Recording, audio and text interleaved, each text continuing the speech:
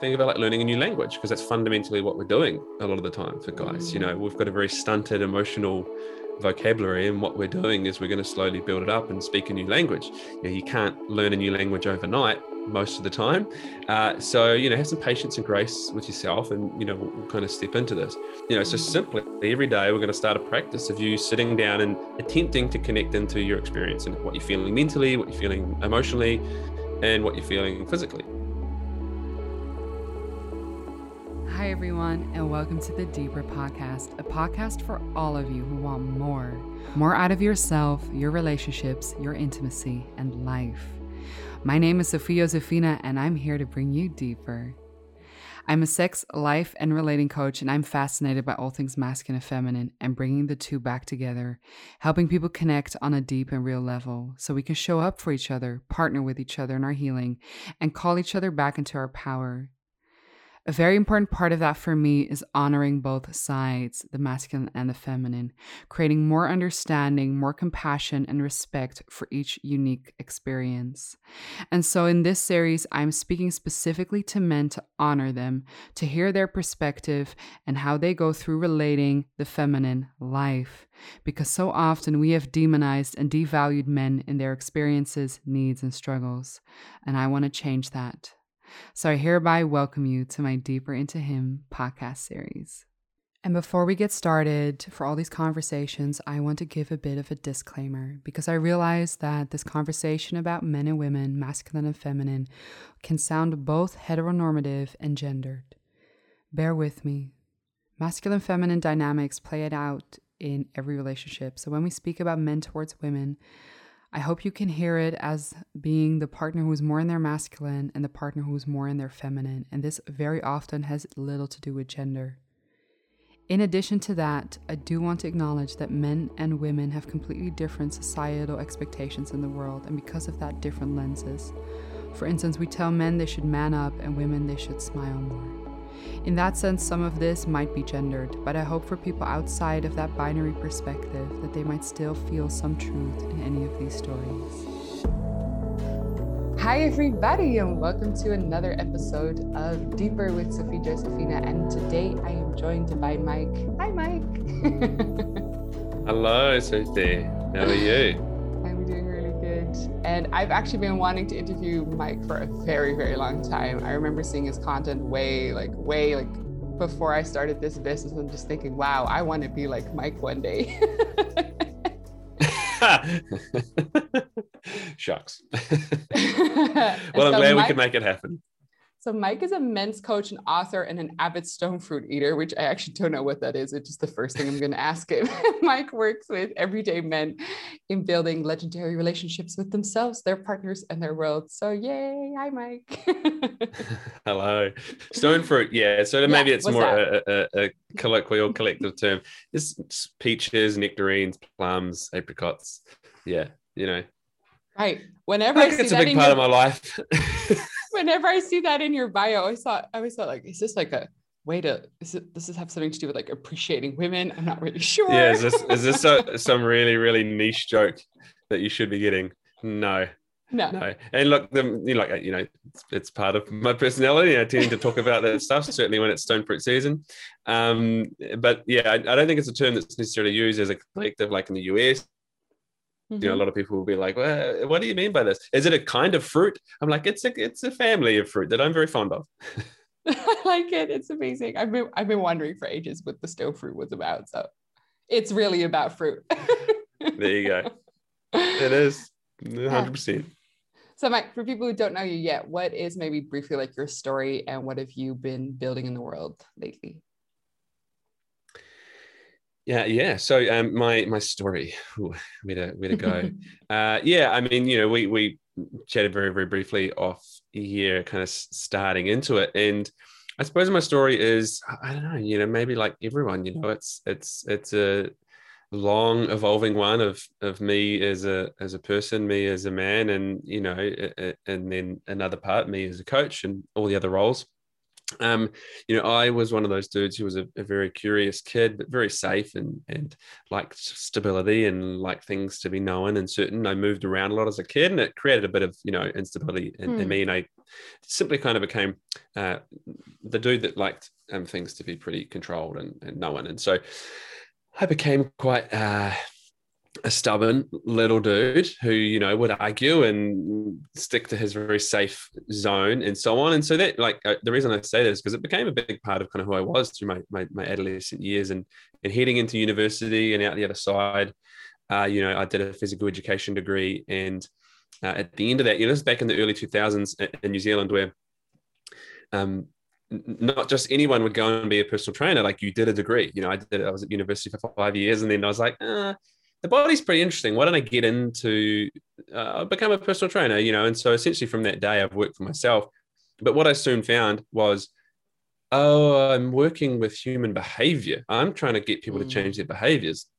I didn't learn so much about this. This is different. But what that kind of led me into for the next 10 or so years, you know, in that line of work, was slowly evolving my process just through curiosity, and like, how do I fix this problem that this person is presenting with? How do I work with what this person's, you know, kind of coming to me for? And most of the time it was me, and it was kind of in a corporate environment, and they were, you know, typically wanting something physical. And I soon tapped into the idea that there's something beneath this, you know, mentally and emotionally. And so come around 2012 or so was when I really started to explore myself. I was doing a lot of work for myself, but also really starting to look at, like, what do I do? What do I want to do? What do I give a shit about? You know, really starting to ask a lot of self-reflective questions.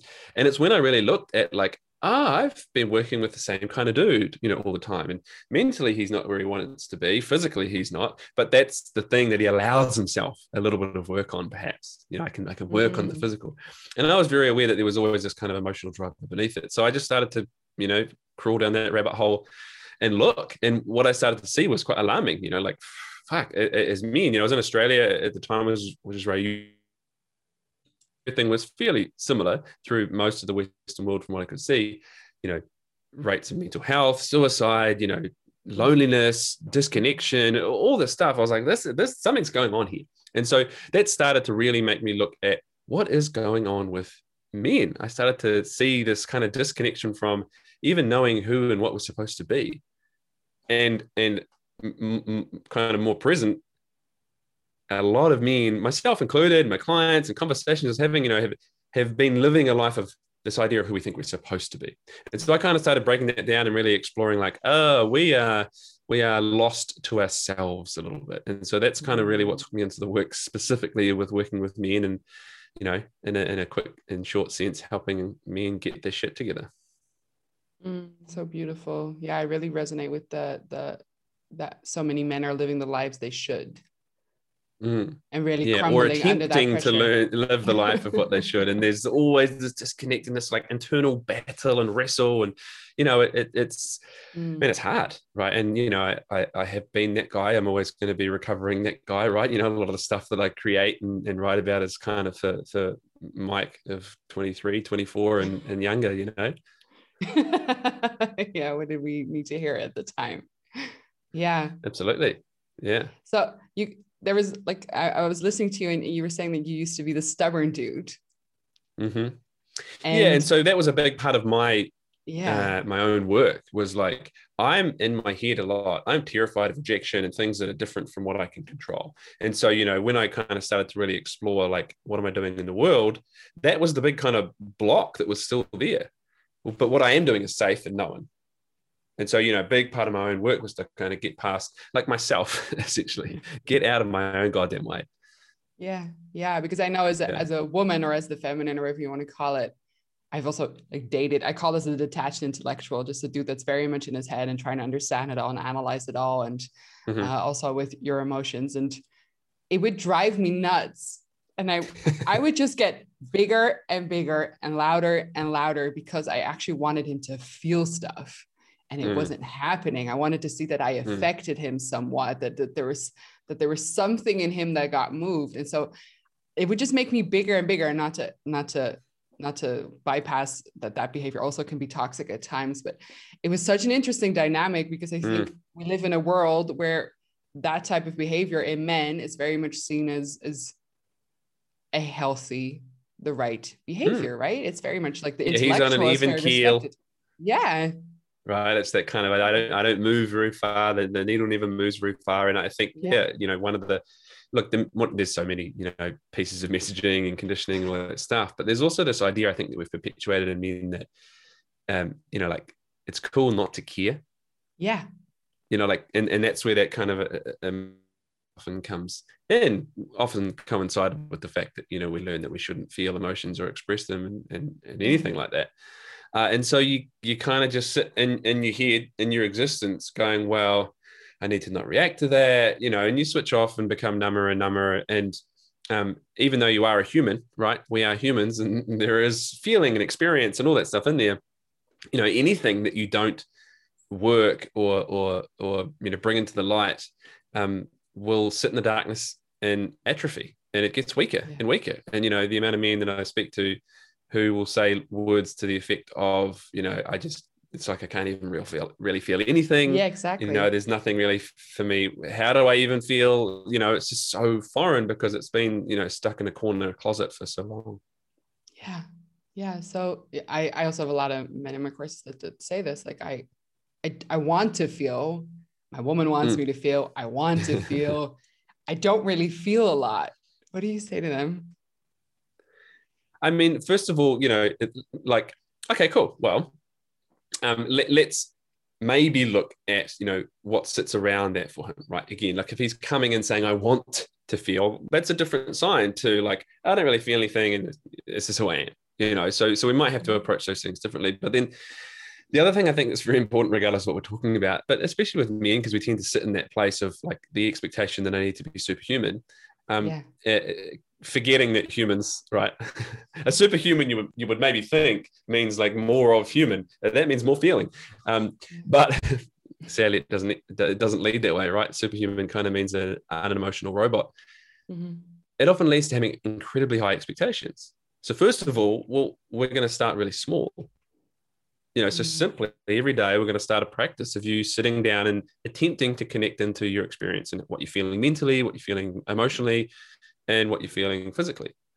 And then, think about like learning a new language, because that's fundamentally what we're doing a lot of the time for guys. We've got a very stunted emotional vocabulary, and what we're doing is we're going to slowly build it up and speak a new language. You can't learn a new language overnight most of the time. So, have some patience and grace with yourself, and, we'll kind of step into this, but it's going to potentially feel uncomfortable. It might feel clunky. It might feel like incredibly frustrating now that you open your eyes to some things, but you don't have the tools and the know-how and all that stuff. And so let's practice a bit of, patience with that, and know that some of that process is probably going to suck. Yeah. That's okay. Yeah. Some of it's going to suck. Yeah. So this is something I try to teach the women that I work with, is that I think we're so impatient. We're so critical of men, right? Like we want him to be super present. And the moment he's not, we're super upset that he isn't. And there's such little leeway for the humanness of our men. Right. And I was like, wow, it's so like, just imagine being a guy and like having done your shit and read the books and going to a woman and like noticing that she's just waiting for the moment you're going to fuck up. And the moment you fuck up, you're also done. That's rough. That's rough. Yeah. Well, it brings in this whole other, I think, like set of expectations and almost confusion, right? To like what we might have been brought up with learning about, be strong and stoic and all this kind of shit. Mm-hmm. And then it's like, hey, but now we need you to be this totally other thing. It's like, what? But I'm just still trying to figure this shit out over here. And what is that even? And it's foreign to me, and I'm trying. And, like, let's really get to something. And I know you'll be so across this, and I imagine you've helped a lot of women with this, but most men want to, especially in a heteronormative relationship setting, we want to show up and we want you to be happy and healthy and safe. That's what we want.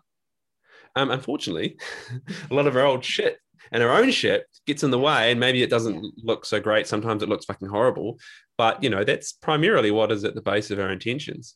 Yeah. Yeah. So what happens when you cut that down, like you say? Yeah. Okay. Yeah. Well, you cut that down like that, and it if he's standing on a rug, it kind of grabs it and pulls it out from under him, right? And that can be where the little boy in him comes out and he feels defeated and he might fight, right? Get defensive and fight back in some, way, shape or form. For some people, obviously there's the physical way.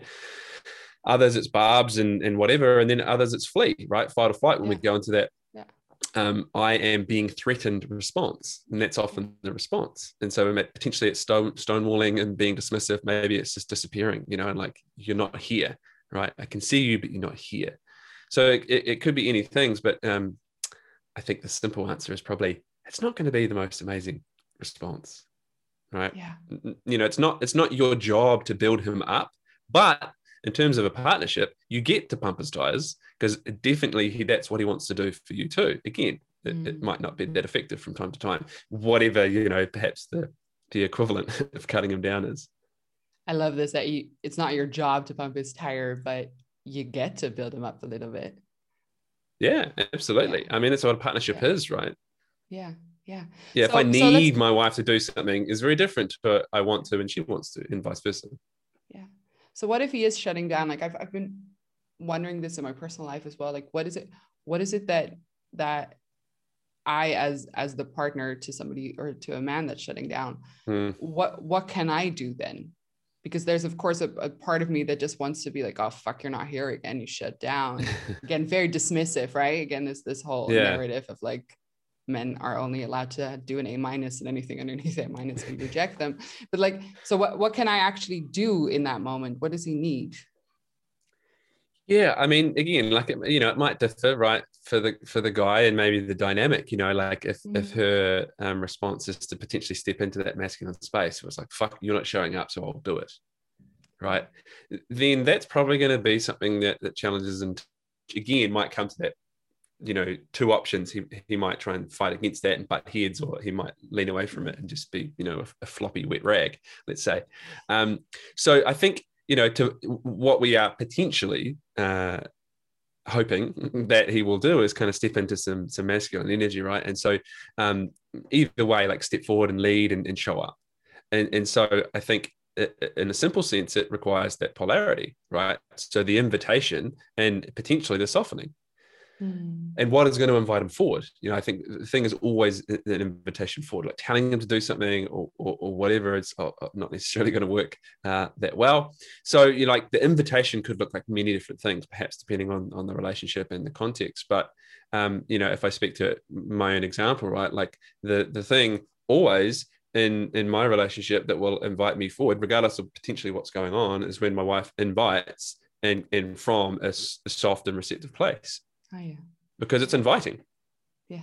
Right. And in that, maybe like the masculine loves to be appreciated, has his tires pumped, right? And so I think it can be a pretty effective caveat, if genuine, way to go about it in terms of, coming in and particularly, oh shit, maybe I did something that wasn't quite on there, so owning that and then saying, look, I appreciate when you XYZ, right? Maybe if it's relevant to what you're talking about, but that level of like being seen and appreciated with the invitation that's receptive, I think it's a pretty good place to start. Yeah. Keeping in mind that he might not, of course, right? But you can never know what someone's going to do, and if we're going to choose, we have to be willing that they won't. But that's where I would go with that. Yeah, I love that, the softening. There's something you did a post recently, which was because also you spoke about the language, which is cutting. Right. Yes. And so I think that language is really important, like cutting them down, right? It kind of requires that softening. Yeah. Yeah. Yeah. You're right. Yeah. Sorry, where you go.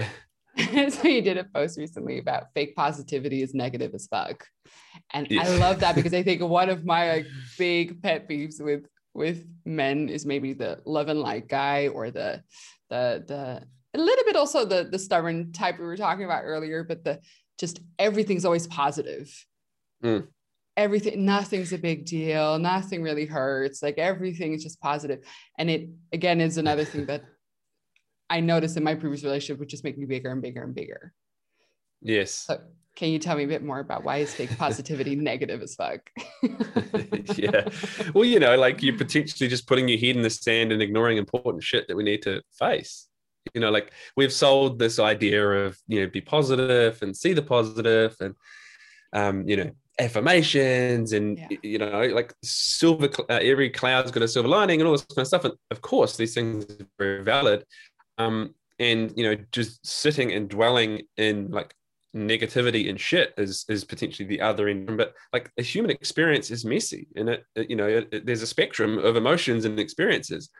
And so to attempt to either live all positive or at least appear all positive is self-denial, self-deception, and quite likely, manipulation or attempted manipulation of others. Like, what the fuck is that? That's not positive, right? And so as humans often, and I do find it a lot in men, in terms of the masculine, liking to be quite black and white and, very detailed. And so we can tend to go to the kind of all or nothing in a spectrum, right? Like the nice guy, if I'm not nice, I have to be an asshole. Like, no, if I'm not being positive, that means I'm being negative. No, it can potentially just open the door for nuance and humanity. So I think, as you said, right, there's the potentially the need to see the positive in absolutely everything. And I often think of, and this might be very obscure, hopefully someone listening will get it, but there's the scene in the Monty Python movie, I'm pretty sure it's the Holy Grail. And it's it's the Black Knight when he gets his arm lopped off, right, by the sword. And he's got blood pouring out, and he says, what does he say? He says, it's just a scratch. Then the next arm, it's a flesh wound. It's like, you're fucking bleeding out, dude. But this positivity right now is not helping you. You are bleeding to death. Like instantly, I always think of that example, right? To the point where he's just a torso on the ground, still, I'm fine. I can fight on. It's like, no, you're about to die, right? And so sometimes different examples in our lives, maybe we're glossing over stuff for the need to feel and create a sense of positivity that we actually really need to look at. It's really important for us to potentially move to a more positive stage at some point. Yeah. I've heard a lot of men speak that they, for instance, they will break up with a woman because they don't want to hurt her anymore. I think this speaks so much to that. I think a lot of men feel very responsible for all the pain that is happening. And so everything just has to stay nice. And I think a lot of guys forget, or at least the way I experience myself and my girlfriends is that we're actually very capable of being uncomfortable and in pain. Like we literally bleed every month. We bring children into the world. Like our body's actually made to be quite uncomfortable. Our systems are made to kind of move through that. And I think like this is one of the things, like I've always hated it when guys decided that for me of like, but I don't want to hurt you anymore. Ridiculous. It's like, but I decide that. And so what does it actually say? How uncomfortable I think a lot of men are with other people's discomfort, with other people's pain. Yes, 100%. Yeah. And I think often, kind of dragging along on the coattails of that is I'm wildly uncomfortable with my own pain. Yeah. And so I certainly don't want to sit with someone else's. Yeah. And so also, if I feel like I'm responsible for your pain, then what does that create in me? Guilt, et cetera, aka pain. So I'm going to try and, make your mind up for you, right? Which is ludicrous when you use that language. I'm deciding that you can't handle this, so I'm gonna make the decision. Yeah. It's also not taking responsibility for your own shit. Yeah, absolutely. Yeah. I don't want to hurt you anymore. And there's so many different examples of that kind of stuff, right? Whereas maybe it's just like, you know what? I'm gonna own my shit right now. I don't want you to hurt, but I understand that you may. Yeah. Right, because I can't control anyone else's feelings. I can certainly influence them, and I can have a conversation to that, but I can't try and control them and manage them because, it's futile and disrespectful, really. Yeah, because it sounds nice, but I know being on the receiving end of that, I'm always like, oh, what the hell? We're two adults. Why am I being coddled? Yeah. And look, I think that's probably a really valid kind of response. I can manage my feelings. Can you, perhaps speak what's really true for you in this situation? For you, yeah. Right, and that's an invitation which might like create a little bit of panic behind the eyes, right? But these kinds of invitations can happen in many settings. I think, right? Yeah. I'm okay. I can manage my feelings. I appreciate that. But if you didn't have to do it for that reason, what would the reason be? Yeah. Can you speak into the difference between nice guys and good men? Because I loved what you said that like men are very binary. So like, okay, so now nice guys is not cool anymore. So what's the other thing then? Is it being an asshole? And like, there's something in between those two. So could you speak a little bit into that? Yeah, absolutely. And there is, right? And there's so much between it, like there's an ocean between that. And that's where I think, one example, as I said before, where a lot of guys who fall into the quote unquote nice guy category, who, are a walkover, who say yes to everything, who are people pleasers, who avoid conflict, who, do things for others, but there's always this condition or set of conditions around it, which is, I need you to see me as a good, nice guy. Look at me, aren't I helpful? Don't I go out of my way and self-sacrifice? And I need you to like me and approve of me. And so that's subtle manipulation, right? I'm often trying to manage your perception of me, similar to the example that we were sharing before. That's not nice. And so a lot of guys who fall into that place, and I'll put my hand up as a recovering nice guy, struggle with the idea of any other set of behaviors because they think that the alternative is the opposite. I need to be an arsehole, as you said, which is ludicrous, of course. But it makes sense when you perhaps connect into this guy's experience and his life experience and where he's coming from, and the fact that he's wildly insecure, and that's why he does all that stuff. He is looking for the world to affirm him. And so the idea of doing something different, where there is a risk that I could not only not have a, or I could not be liked and not be accepted, and then that would potentially prove all of my deepest fears true, that is like, foundation in identity shattering. And so it's easy to look at something different and go, what, I have to be an asshole? No way, thank you. I'm not going to be an asshole, so I'll stick with this because it's comfortable and what I know, and I can keep justifying it. So, any of that stuff, again, is I attempt to give that breadth of it to hopefully, convey some understanding to that dude, right? Because it's a shame that it doesn't work either. But yeah, the simple point was this: nice guys aren't good men. Nice guys, quote unquote, right? They're the men that are actioning that set of general kind of behaviors from a foundation of low self-worth and immense insecurity. And so what's a good man? A good man, I think, is many things, but in a simple sense, he is nice for the sake of it, not to get something in return. He's nice because he cares. And I'll also extend this out that most guys who would resonate with, fuck, I'm a nice guy, they are nice guys, genuinely good men most of the time, but there's this element, will be different for everyone, that is coming from that intention that I just discussed. And so, like, one of the simple strategies is to drop the expectation, to drop the transaction, right, and what you need from others, and simply be a good dude, right? And so I think it looks like a lot of things. He is externally focused in terms of he gives and is nice for the sake of it, but he's internally focused in the sense of that he creates his own security, that he comes from a place of self-respect, and so he has that kind of giving and caring energy as opposed to that kind of needy and taking energy. I think there's a lot of differences, but some pretty simple ones come down to, one is far more insecure and it manifests in his behaviors, and one is secure in himself and that manifests in his behaviors. I love that. Whenever I've been on the other side of a nice guy, it's always felt like fear dressed up as love. And it would just feel icky to receive. I would just feel like, oh, you're doing something nice, but I don't want it. I don't know why, but I don't want it. Right? Because it comes with a condition. Yeah, it's that kind of covert contract. And look, another thing that I've spoken about this a lot, but I don't tend to maybe I just forget this. But something that also might resonate for a lot of guys in that space is that, you use the word receive, right? Like receiving from a nice guy. Hopefully, if we can see it. Like, by the way, nice guys, people who can see, they can fucking see what's going on. Is that nice guys also struggle to receive, right? Because they think, I put, even though I might not be super conscious of it, I put conditions on everything. Is there conditions on this? Do I have to do something here? And this is where we often build this kind of transactional living, and there can be a lot of resentment, giving what I expect from them and all that kind of stuff, right? They keep giving to me, and so am I in their debt? I mean, what a total mindfuck.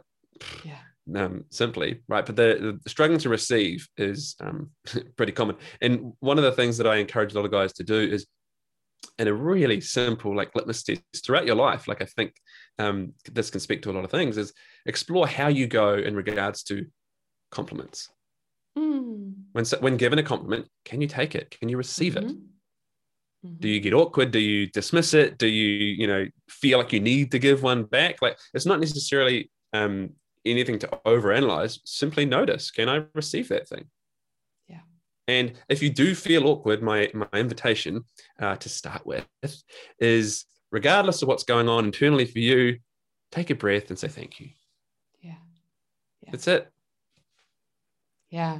I love that one. Me and my partner play around with whenever one of us says I love you, to not right away say I love you too, because that's actually like ping ponging it back right away, but to actually take a breath, and maybe the response is, yeah, I feel really loved. Maybe that's the actual response. I love you. It's like, yeah, fuck, I do feel really loved by you. That's a very different energy than I love you too, because you're just bouncing it back when you say like, oh, you did really well in that presentation. You right away say, oh, you're great at your job too. It doesn't feel like anything's received. It just feels like it's exactly. back. Yeah. Did we both receive those things, or did we both put them somewhere else over there? In another cupboard. Yeah. Exactly. Yeah. This is such a beautiful conversation. So, I'm just going to read a quote because I loved what you wrote there. Men, the more you wait for your partner to show up for you, reassure you, acknowledge you, soothe you, so that you can show up for her fully, so you can show up for her, the less likely she is to do so in the way you want, and you will both miss out. Leading means going first. So this is very much about, like, I think some men can very much be waiting for their partner to make them feel good about themselves. Yeah, right. Kind of that pump the tires thing, right? Like, she doesn't appreciate me. Okay, well, are you showing up first and foremost? Yeah. Right. And not showing up in a way that's really, like, I go to work and I provide, right? And I work really hard. So, okay, well, yeah. But, like, have you had a conversation about your intentions for why you work, because you want to provide for your family or whatever the situation is, right? And so if you're sitting there and hoping that, I need her to love me and appreciate me and show up for me so that I can do it for her, then you're waiting for her to lead you. Yeah. And that's a codependent, like, needy energy. And so you could look at that and go, well, why do I have to lead it? It's like, fuck, you don't have to. But do you want to have a partnership where your partner, like, wants to follow and adore you? That's up to you. And so, yeah, do that, as I said in that quote, what happens is we both miss out. Yeah. Yeah. Or that maybe it's back to one of those examples earlier with the cutting down and potentially her going into her masculine because he's not showing up. Maybe then the risk is you get into a relationship where your partner, gentleman, is in her masculine because she's felt the need that she has to, because you won't. Yeah. And so, by the law of polarity, you're going to sit in that softer, really ineffective feminine place. Yeah. And again, that might be the relationship that you want. So fill your boots. But if it's not, it's something to look at. Yeah. What about, I actually really love this topic, but what about when men do find their partners a lot? Like when I've given several examples where I would just get bigger and bigger and bigger. I know that for a lot of dudes, that's a lot to receive. Right? Her emotionality, her chaoticness, her up and down. I know I can be completely in bliss 1 hour, completely depressed the other. Like, it's very much the feminine being, I think. I know that actually for a lot of guys, that is a lot to handle. Right. And I think we kind of expect them to be able to do that. But I think for a lot of men, that's intimidating almost. Yeah, and again, especially because I think in a simple relativity, standpoint, as you said, right, like earlier, the dude who is the even keel, relative to me, that's so foreign. I can't even understand that experience because I hardly ever come off the center line, right? Yeah, so it's foreign and unknown, and that alone, speaks to many examples, is often going to speak to the challenge. So then what's happening, when we reach that edge of the unknown, regardless of the context, is, the safety mechanism fires off, right? Like, I don't know how to do this, right? And so potentially we go into that, like, fuck this, you're crazy, that fight, right? Or flight, like, I'm just going to lean away from this or dismiss or go away, or like, I'm just going to give you the space, but not effective space, like I'm running away space, right? Because that's that little boy, potentially that little boy energy kicking in, where I don't know what to do here. And regardless of whether it's purposeful or not as a test, the feminine is like a wave testing the rock. And so, the simple question, I suppose, is, can you stand? Mm-hmm. Yeah. And be okay in that, and not have to fix it, and not have to manage her process and her emotions and her experience, and simply be with it. And if need be, say, hey, you know what, for my own sanity and emotional process right now, I need to create some space. Is that okay with you? Yeah. Like, have the conversation. And so the practice really is being able to sit and to stand, and not necessarily like literally, maybe metaphorically, but also, literally as well. And if it's so foreign, first and foremost, first of all, ask yourself, because I think what a lot of guys in that example that you're speaking to will do is, it's something I've done. This is something about me right now. Right. What have I done? Therefore, what do I need to do to manage it? Right. If the levels are up and down here, what do I need to do to bring it back where it's comfortable and manageable for me? Right. And so it becomes this thing about me, which again, like, fuck, what? And I say that as the dude who's done it and probably still does it. But hopefully to get a bit of understanding there too. Right. And so if it's super foreign, like the emotional literacy piece before, you got to put the training wheels on and slowly improve and become more capable. And so that's going to require a bit of patience and grace with yourself, and potentially asking for that from your partner. Yeah, I love that. Like, I don't know how to navigate those highs and lows of yours at the moment. Could you tell me how that would look for you? Because that's what I want to do. To hear. Yeah. Right. And you see how that's not necessarily trying to fix or solve anything, but it's also saying, and by the way, fellas, a very simple one, like, how can I solve and support, how can I support you or show up for you right now? Right. And then to the ladies, what I would say is, like, sometimes you're like, I want you to know how to do that. But again, if he doesn't know any way, shape, or form right now, then hoping he will guess is setting you both up for failure. And so again, back to my earlier point, we want to. We want you to be safe and have your experience and feel happy and loved. And so sometimes tell us this and that, and the next thing, I can do that. Yeah. I want to do that. Yeah. But maybe if you look at my last 35 years, I've never learned how to do that. Yeah. Yeah. So I have terrible PMS. It's really, really bad. And the way my partner deals with that is not by like coddling me or sitting next to me like, what do you need? Do you want chocolate? Do you need? Because if he does that, I will chew his face off. It's also not by avoiding me and not being in the room or judging and be like, fuck, you're crazy today. It's also not that. He has this very beautiful thing where he's just in the room doing his own thing.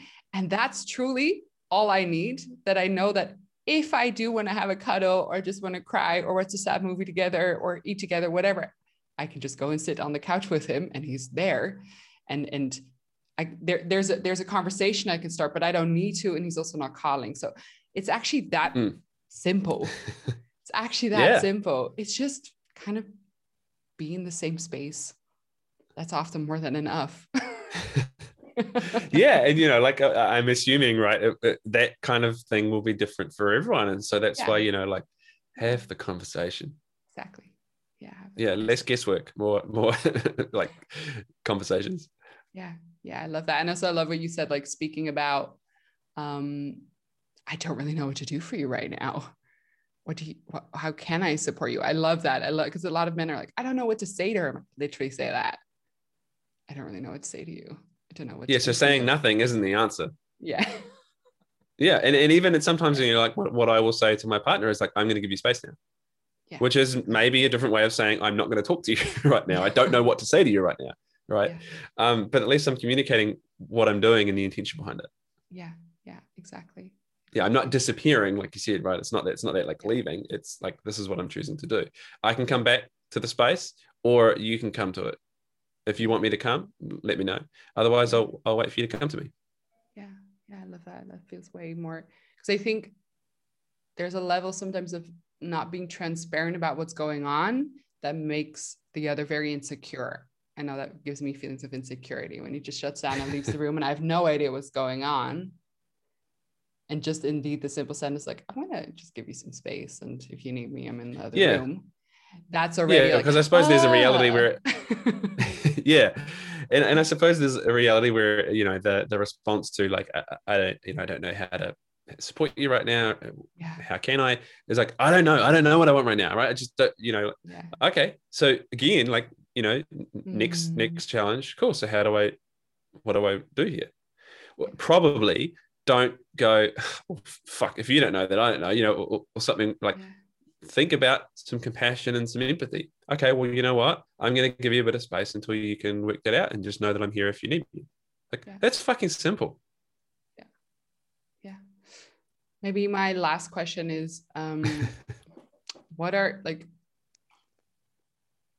I think it's really important for men to understand what is actually wounded feminine or over the top feminine, or things that are just not okay. Because I think a lot of men just think like, okay, she's like chaotic and all over the place, and I need to be able to handle that, or otherwise communicate that I can't. But like, what is actually the boundary? Because I think that's something a lot of men are really I can hear that a lot of men are really struggling. Like, where do I give her boundaries? What are the boundaries that are allowed? Where is it that I just need to be able to handle emotions better? And what is like a no-go? Yeah. And I, like, it's a great question, right? And I think for me, this speaks to something that I would broaden out, like that example of, like what is not okay, and what has gone beyond like some, let's say natural and healthy feminine to something that's more wounded and ineffective, is, well, maybe trying to figure out where the line is in the midst of that storm is going to be quite challenging. So can you give perhaps both of you the rope that if you happen to be in that for the first time and you haven't figured this out yet, maybe this isn't going to be the moment, maybe we figure it out. Yeah. Right? Because when we get into conflict, we're not necessarily the most effective at handling conflict. So have this conversation. Hey, you know what? When there's love and partnership and connectivity, sometimes when we get into conflict and, I see this, like sometimes emotional highs and lows from you, and I often don't know how to respond, or where I just stand and accept and allow you to flow and whatever, or where something isn't acceptable and where I draw the line. Maybe my history would have said the line is way fucking earlier, and I'm learning there's more rope there, but I really don't know sometimes. So could you support me in what do you think is where you're in a good place and where it's perhaps gone ineffective? And like have that conversation. It might be a series of conversations. And because one of the things that for me that speaks to is communicate about your communication when you're able to communicate about it. And so my wife and I will have those conversations when we're not in the storm, because it's fucking wildly ineffective and like, oh man, difficult to try and do it in the eye of the storm. And so, and I think one of the points there is the boundary and the line, etc., will potentially differ from time to time. And so one of the things that the way I look at it is, one of the things that we can create in those kinds of conversations is, the tools and the strategies and the indicators and what we use. And so, like one of the things that my wife and I use is like a safe word. I say, when I think the boundaries hit, I'm like, pineapples. And that's like, this isn't working. I need you to look at some shit. I'm going to give you some space right now. But at least that's the state changer, and because at the same time, I might be in a different place, not the most effective place to tune into line, boundary, like maybe I'm working, maybe I've got the baby, like whatever it is, right? And so arming ourselves outside of those situations is what allows us to be hopefully more skilled and more effective in them. But what this comes back to for me is partnership. Like, can we as partners work together on this so that when these things happen, whatever they are, but given that example, we can both navigate them more effectively. I have tools to perhaps, ground you a little bit or pull you back to the situation or whatever it is. Yeah, I love that. It's really this, like, can we partner in each other's nervous system rather than defend ourselves from what you may or may not be doing? And that's a very different energy. Yeah. Like, okay, I see you. I know what your buttons are. You know what my buttons are. Like, I want to partner in that and also respect my own humanness. And yeah, I love that. Okay, super, super final question. What do you love about the feminine? um, where do I start? Where do I stop? No, I think maybe this speaks to me in one of the answers before, but like I find more attractive than anything in my wife, which is my most common representation of, I suppose, is softness. Is like when she softens and melts and like receives. For me, that is like absolutely the most appealing and most amazing thing. There's obviously a lot in there potentially, but that for me is it. Beautiful. I love that. Gorgeous question. If people want to hear or learn more about you, where can they go, Mike? Yeah, so Mike Campbell is me. It's a somewhat of a common name, so I don't tend to own that in Google. But yeah, come and find me on Instagram. Mike Campbell MC is me, and all around the internet. Instagram's a good place to come and hang out and say hi if you want. Happy to receive messages and questions and all that kind of stuff. Yeah. Amazing. Thank you so much for today, Mike. I really, really, really appreciate you. This is beautiful. Thanks for having me. It was wonderful to chat. Appreciate it.